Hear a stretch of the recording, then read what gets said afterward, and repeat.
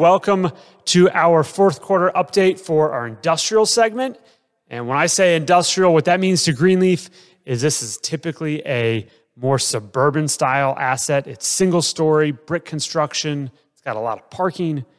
It's got some roll-up doors. It has dock-high doors. Those are the ones you can drive an 18-wheeler into and back it up to it. But most importantly, one whole side of the building is going to have normal glass kind of office walk-in doors. That's what we expect to see when we think about industrial flex. This is a very multi-use asset. And as we go through the quarterly update here, you'll see how that kind of plays out in the types of leases we were able to sign. Overall, our portfolio now consists of 375,000 square feet of this flex style use deals, everywhere from Atlanta up to North Carolina. Within this footprint, we have about 75,000 square feet that's vacant. Now, for us, that's exciting because our typical acquisition is buying a below market rent asset that's typically owner occupied or had some form of self-management for many years. And we were able to come in and release this space. We have leased a ton so far in 2022, and we've seen very strong demand. So the fourth quarter, we leased 2 more spaces. These are both around 2,500 square foot tenants that came into our facilities. And we also have a roughly 12,000 square foot tenant that we are negotiating the lease for right now. Now, within that vacancy, almost all of it stems from one deal that we purchased in 2022. That's our Dawson Flex deal. And it has 3 vacant suites that we are working on leasing right now. That was known going in, and we were excited about that because we got it at a very good basis, and we can release those. Even if we just hit 20% below market, we do very well. We think about the leases that we are seeing. Thinking about these flex spaces as being highly adaptable, that's really what we like about them. There's so many uses that could go into it. We're not tied to one thing. We had 2 office tenants. Those are the recent ones that moved in. And they're purely office. They're using the front entrance like a main office. They've got a big open space that they can build out and use how they want. And they may or may not even use that roll-up door that's in the back. These suites being 2,500 square feet, a typical lease we have there, they're paying between $18 and $19 a square foot. We provided them a little upfront TI, so that's roughly $10 a square foot that they're receiving to help make that space something usable for them. And we partner with them and work with them on executing that build-out plan. Now, on top of that, we're getting 3% annual rent escalations for a 5-year period with that lease.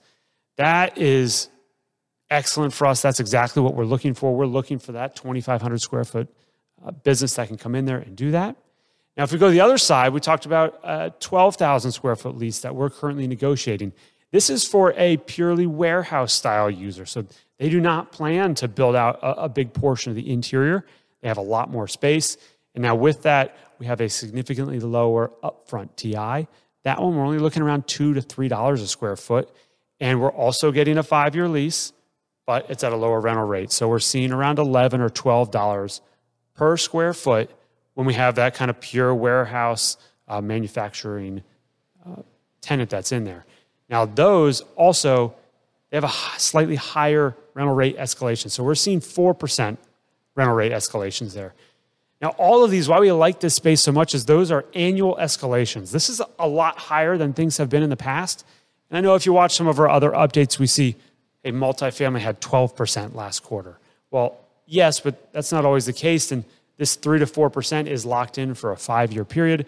So we're very happy with those lease terms as we look out 5 years for predictable and stable cash flows. So when we think about what opportunities does this lead us to, our buying footprint is pretty narrow in this space.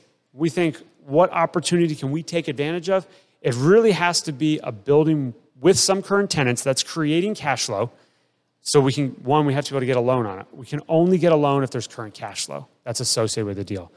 We do want something that, it's got to have some love that it needs. We enjoy going into those types of assets and finding out what problems we can dig up and solve. So there's got to be that aspect of it. We prefer there's some vacancy, and we prefer there be shorter term leases. Other part is we're only really looking for buildings that are between 20 and 80,000 square feet. So you take all those things combined, and it's not a whole lot of opportunities that fit into that very specific income requirement, specific tenant type, and specific size of the asset. Those deals, when they're trading, we're able to acquire those for around $90 to $100 a square foot, depending on the lease terms that we just went through there, whether it's $10 in TI that's going in or $2 in TI that's going in. We'll end up somewhere in the mid-90s to the $110, $115 a square foot. This is where the bulk of our acquisitions have existed, and it provides us with a good basis, a lot of flexibility to work with tenants anywhere from $11 to $20 per square foot in rent. And another challenge is that a deal size of, call it this 20 to 80,000 square feet, we're looking at deals that cost $2 to $8 million. And that has always been really a sweet spot for us.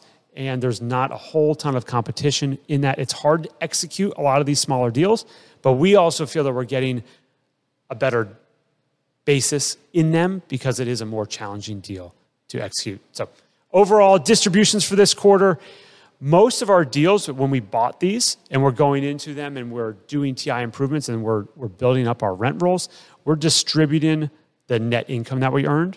And about half of our deals are hitting the pref. The other part are hitting just the net income that's going out as we burn off some of the concessions, some of the TI dollars we spent and rebuilt our reserves from all the leasing activity we've had. Again, we had a lot more in the second and third quarter.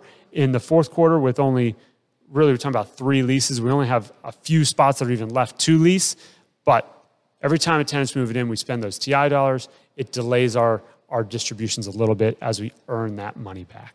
So if you go into your investment portal, the Documents tab, that's where you can see all of our investor reports for every asset.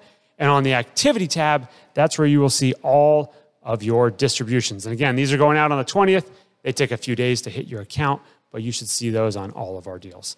Thanks for watching. Please let us know if you have any questions, especially on the industrial leasing. It's an exciting time right now, and we are seeing lots of different and varied demand for tenants that want to come in. So please let me know if you have any questions. Thanks for watching. For more tips on operating and investing in real estate, please check us out at greenleafmanagement.com or find us on YouTube and Spotify.